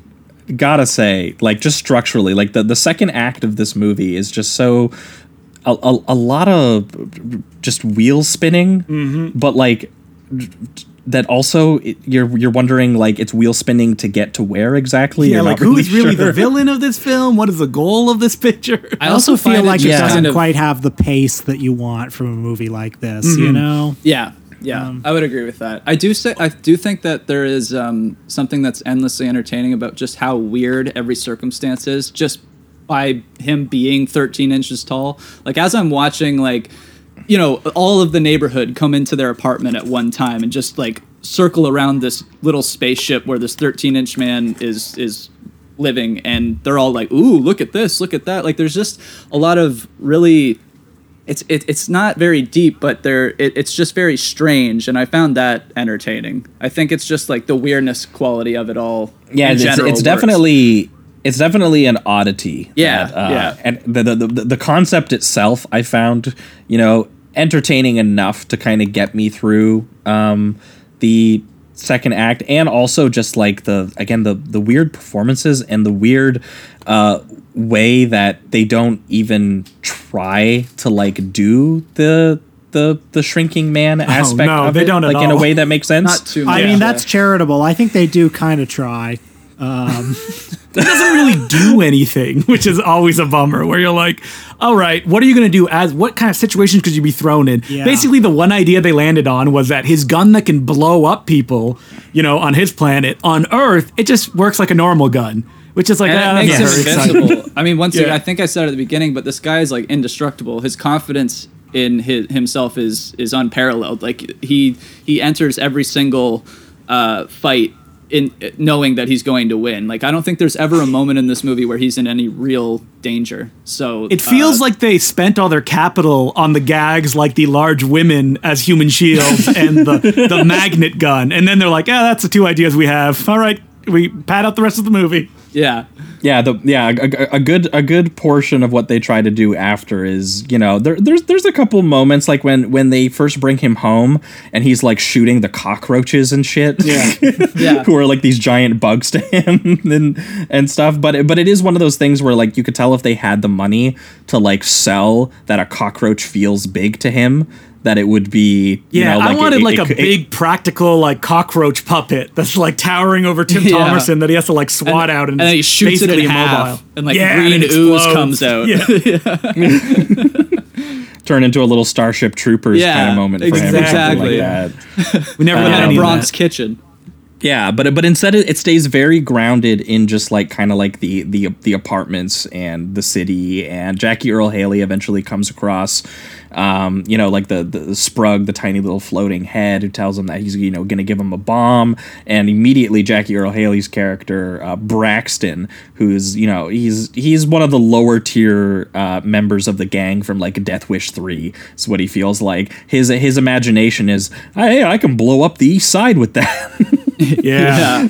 And I think that I mean, I could be wrong, because by the time we hit the final set piece, I was kind of like, I don't really know exactly what it is that Braxton is trying to do. Well, what happens is Braxton gets shot by Doll Man, and then he gets Sprug to heal him.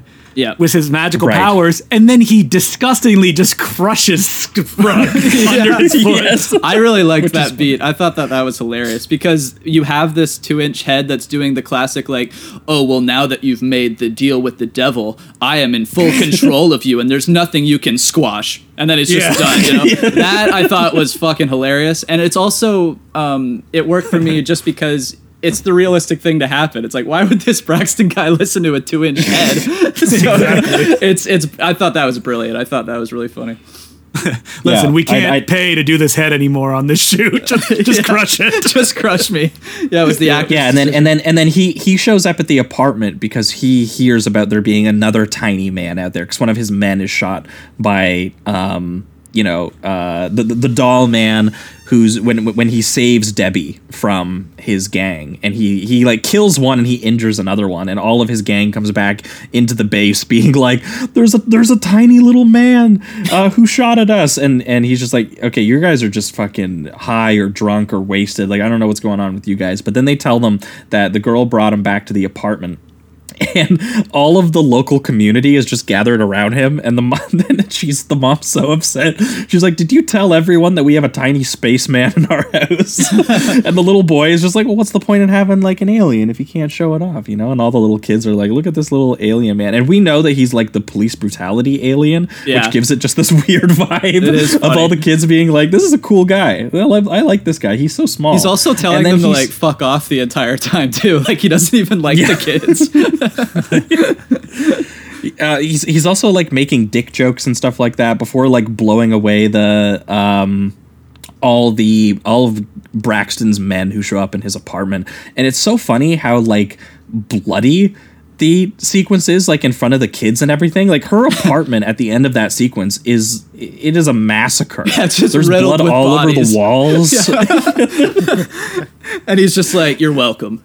Oh, yeah, and it's just this little tiny man getting involved in New York gang war. That is literally all this movie is, and Braxton ends up with a bomb.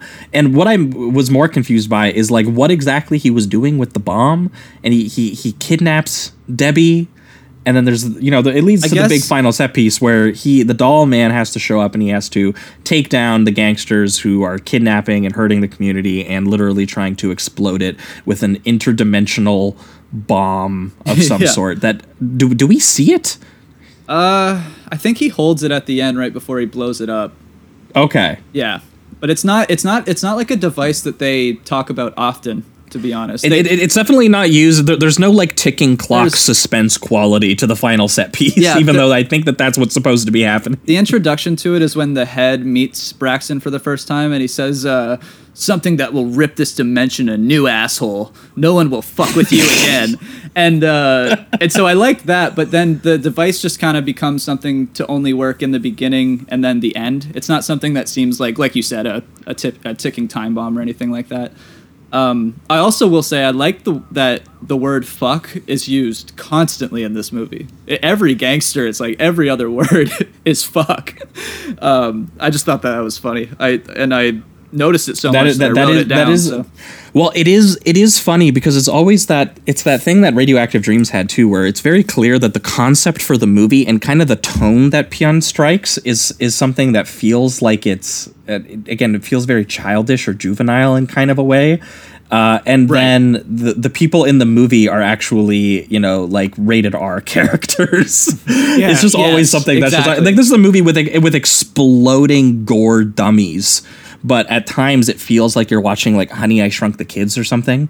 Right. And that's just always something that, it doesn't always work, but it is something that I find entertaining. Again, just watching these kids. Yeah, the kid like, feels like he's at a Shazam or something. Yeah, just watching the kid like ooh and ah like a tiny little Paul Kersey.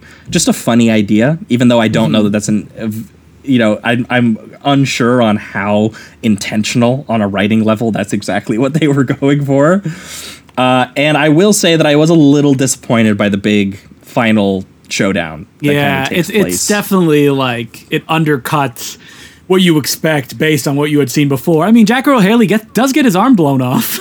But yeah, this is where it includes that shot of that was it Will? Did you bring it up, the bit where he's going through the tiny compound and he's like going through the little tubes and things like that? Yeah, and for me, moments like that are what really distinguish this movie. I mean, I'm not going to call it so bad it's good, because that's a stupid thing to say about a movie, but I definitely like, if there's anything I like about this movie, it's the low budget ingenuity of it.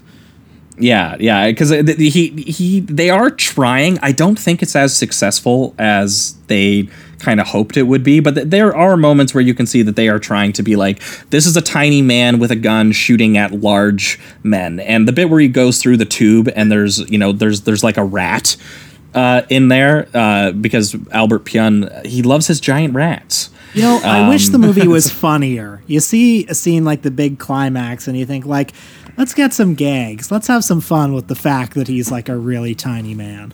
Mm-hmm. Yeah, that's what this movie is itself a bit too seriously. Definitely, yeah. But there is this thing where he is just like, there's shots of him. I'm not sure how they did it, but there's shots where they try to make the small rocks like look bigger in the frame with Tim Thomerson. Mm-hmm. Yeah, is that actual just set design that they're doing? Yeah, it's probably they're shooting from like a high angle. They found a big rock Tim Thomerson can stand beside. That makes it look like a little rock. Yeah.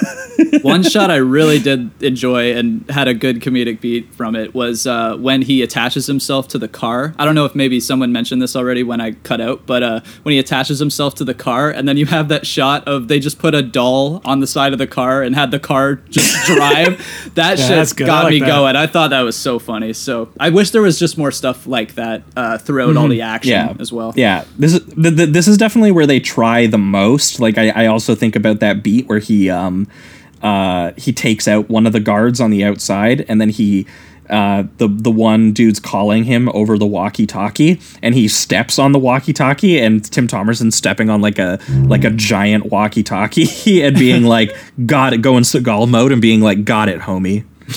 Yeah. So there's a couple little funny moments in there. This is definitely the final set piece. They were definitely trying to get the most like action scenes where you get to see that he is a tiny man killing, giant, Bronx gangsters. Mm-hmm. Yeah. I also did like when Braxton picks up his little pistol briefly. And he's just holding it with like his like thumb and pointing finger. It's like one of the funniest images ever. And then he uses his force to like get it back. But the brief moment of him picking up the 1-inch gun, I thought was hilarious too. Yeah. So there's definitely a couple moments in there. I guess I just feel like when you put it all together, it just doesn't quite have that trajectory of it feels like a tiny man doing an assault on a giant like base of some sort. Yeah, it just feels like, yeah. It just feels like they kind of had small jokes that they kind of came up with, and they make an attempt at them, and some of them work and some of them don't quite. But it does end on a very violent moment where like Jackie Earle Haley is getting his arms blown off, and someone saying shit like, "Why don't you pick on someone your own fucking size, you pukers?" Things like that. Just screaming motherfucker at each other while like firing Uzis and things like that. Jackie picking up like the tiny gun. Yeah, saying stuff like, "Tell me size doesn't count." Things like that, That is the funniest. That is what eventually kind of won me over, because I was kind of feeling softer on this one than I was on some of the other Pyuns, but it did clarify to me that after this final set piece, like is all said and done, and of course it ends on him just doing the magnet thing again. Yeah. That he did in the opening set piece, where he just magnets his gun back out of Jackie Earle Haley's hand. And I love too that there's like this small moment that comes out of nowhere that is meant to be kind of like this moral moment where he's like, "Let me finish this scum. He doesn't deserve to live." And the single mother is like, is it just because your family isn't alive? Is that why you're doing this? And I was like, I don't know. I don't remember a whole lot about. I mean, it didn't click with me that was a thing that we were pursuing in the text of the movie. That moment was gonna hit. So it doesn't really end up hitting, but then he tries to blow it up anyway. So it takes the moral question completely away from them anyway. Yeah. Where he just sets off the bomb, but then it doesn't actually do that much damage. And then it really he just only destroys the building that they were inside, it seems, for the most part. Not the most impressive interdimensional bomb, I will say. Yeah, he said it was going to blow the dimension a new asshole. That's what I was we should point out it would have been huge if it had been on his planet, but on planet Earth, it's small. Oh, you know what? That's a solid point. That's a solid point. Do you know what? That's funny. That's a joke. You know what? That works. Yeah. Now that I think about that, that actually does make sense. I feel stupid that didn't translate to me right away. That did not translate to me either until right now. So yeah, he blows up with a little tiny bomb that was meant to be really big on their planet. And what does Tim Thomerson end the movie by saying is he says, "Debbie, tell me size doesn't count." We're gonna fuck Debbie. That's what we're gonna do. We're gonna fuck Debbie. I like the thing is, Tim Thomerson has shrunk on his home planet in all parts of his body except for one, and that's what they don't show you. It's huge. His ass. It's huge. He's a tripod. Yeah, that was the original title of the movie, Tripod. They're like, we're not gonna get it. I do like the silhouette of them on the cement pillars or whatever, because his is just clearly like a small little doll they placed to just have the 1 foot man. One could say a doll man. Yes. But do you know what this does have that is a staple for anyone who goes down the rabbit hole of Pyun? It becomes a staple of his late career, and I love it every single time it comes up. It is just as much of an auteur quality as anything else. It ends on an extended credit scene where they show you pictures of the actors, and and a lot. And some of them will actually tell you the character names. This one doesn't, but some of them in the later ones do. Not just pictures, footage names. Often from the movie you just watched, and it's like a roll call of actors. It's usually just like all the main beats of the plot redone again. Yes, and he does it to extend the film by about somewhere between 7 to 10 minutes to make the credits longer, because this is already like at an 80-minute movie. So to make it... That's the classic Full Moon thing, too, is that they never had long enough credits. So, the credits move at a crawl as they play. Right. Yeah, and that has just become a thing that Pyun did a lot. I mean, shit, I can't remember if it was Down Twisted or if it was one of the other ones, but it did the exact same thing. And it was a 71-minute movie with probably about, between the opening and closing credits, about 12 minutes of credits. So this is just a thing that Pyun would eventually do, and this is one of the first ones I saw where he did that, and it's very funny. Again, he'll just be like, here is literally footage from the movie you just saw, and here's the actors, and that's how I'm going to extend the credits out to get this to like a full feature length. Even the opening credits themselves in this movie are very honestly dull. It's just a backdrop of space, and then just white or yellow font of just the actors, and then it goes Doll Man, and then it starts, and it's very slow. It did not need to be that slow. It's a good 3 minutes of opening sequence, and then really this movie's 70 minutes long total. Yep. So, which I actually appreciate. But hey, you know what? In the end, the tiny police brutality alien, he helped clean up the Bronx, and that's all. I mean, he didn't really not really. No, but he tried his best.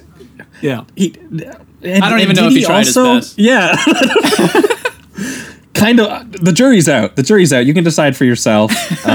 Did the police brutality alien do his best? Did he actually clean up the Bronx? Questions that we might not ever know the answer to.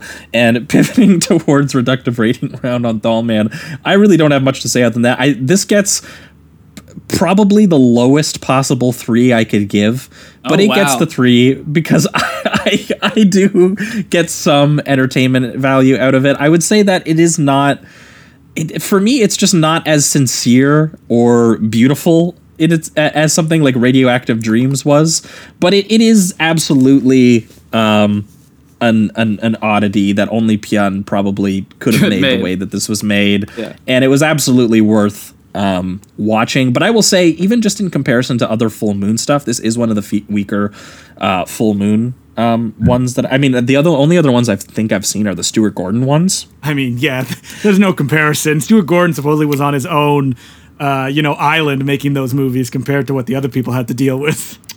But yeah, Stuart Gordon, like his like Pit and the Pendulum, for example, which is like a pretty vicious adaptation of like Poe that has to be one of the more like earnest and bleak horror attempts that I saw from him. But it's all like Gothic period detail and like brutal torture.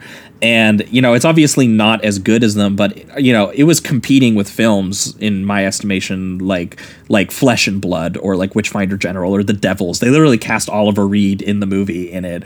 And so, like seeing a movie like what Stuart Gordon could do with Full Moon and going like full religious medieval psychosis and sadism, and it actually looks pretty nice. And we talked about Castle Freak, which honestly was a great film. And so, yeah, I would say that Doll Man, it doesn't quite get to that area for me. And I can't blame it entirely on Pyun. I would imagine some of it is budgetary limitation versus the kind of film that they were kind of make. Like, again, this is a film that needed a special effects budget that they clearly just didn't have. Yeah. And so, with keeping that in mind, I think that more so than the little tiny doll man, Pyun did try. Oh, definitely. And yeah, there's some hilarity at watching, again, the alien Dirty Harry enter the world of, very cheap Death Wish 3 and just walk around and sit on a shelf for a little while and shoot a cockroach. Yeah. I would honestly give it a solid 3. I never struggled with the film throughout in the sense that I was going to dislike it or anything. I all of its weird qualities and the shot of like the floating head that's established, and then the use of the Nemesis setting again, I thought was a really smart idea. I really do like that location.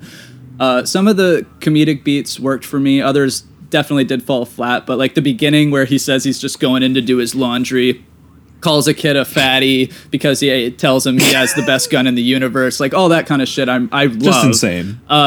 And the fact that it's also 70 minutes, it helps. I think that if this was drawn out to the 90-minute mark without adding some really good comedic beats, I would have struggled with it a lot more. But everything moves so quickly because it's so tight that I never found myself bored, even when things were kind of completely nonsensical. So yeah, I had a really good time with it. I think that is Pyun power, is what that is. Yeah. Pyun sells this. That's the only way this movie works.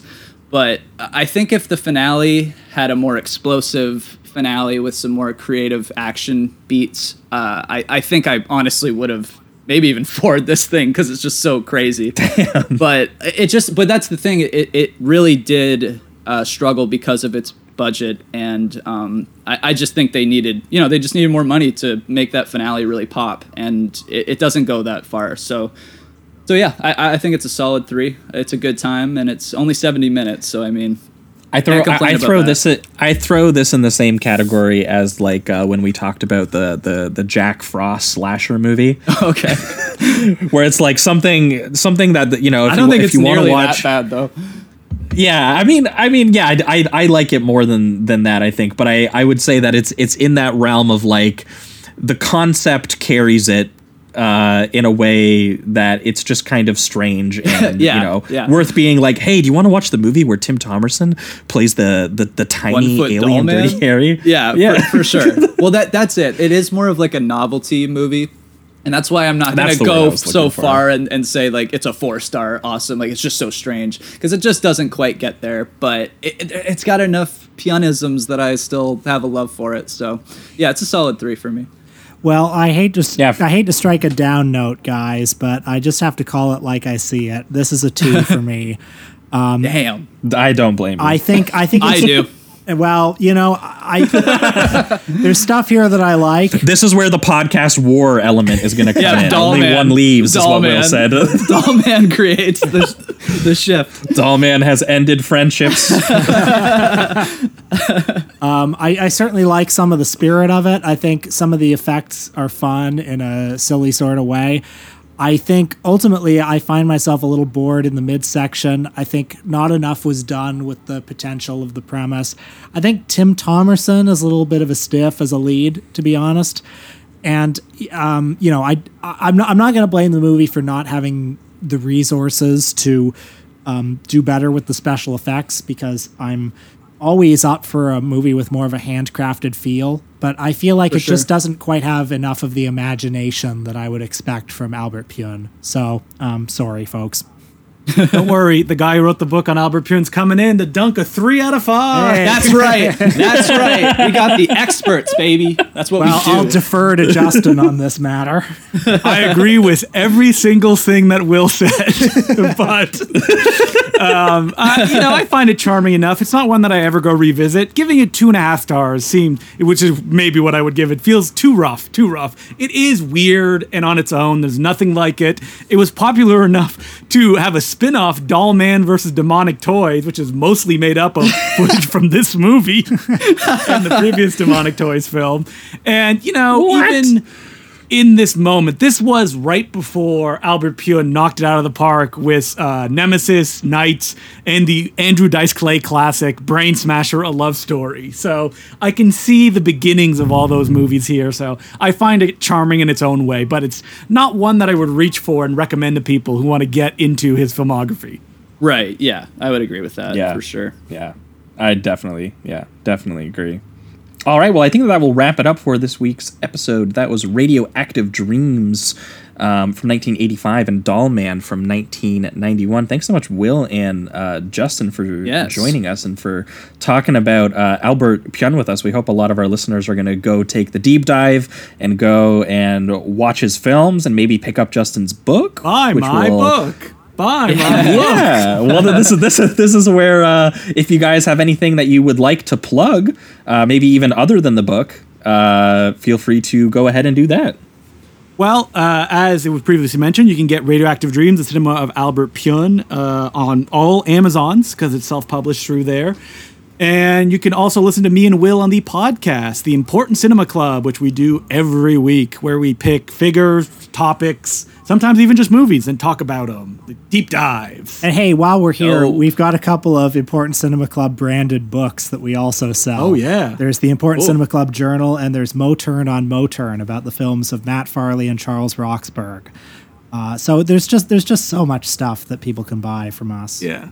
Buy your ticket. I love listening to your guys' show. You guys are always doing the digging, finding all of the. I don't know that I would have watched Albert Pyun's films without Justin.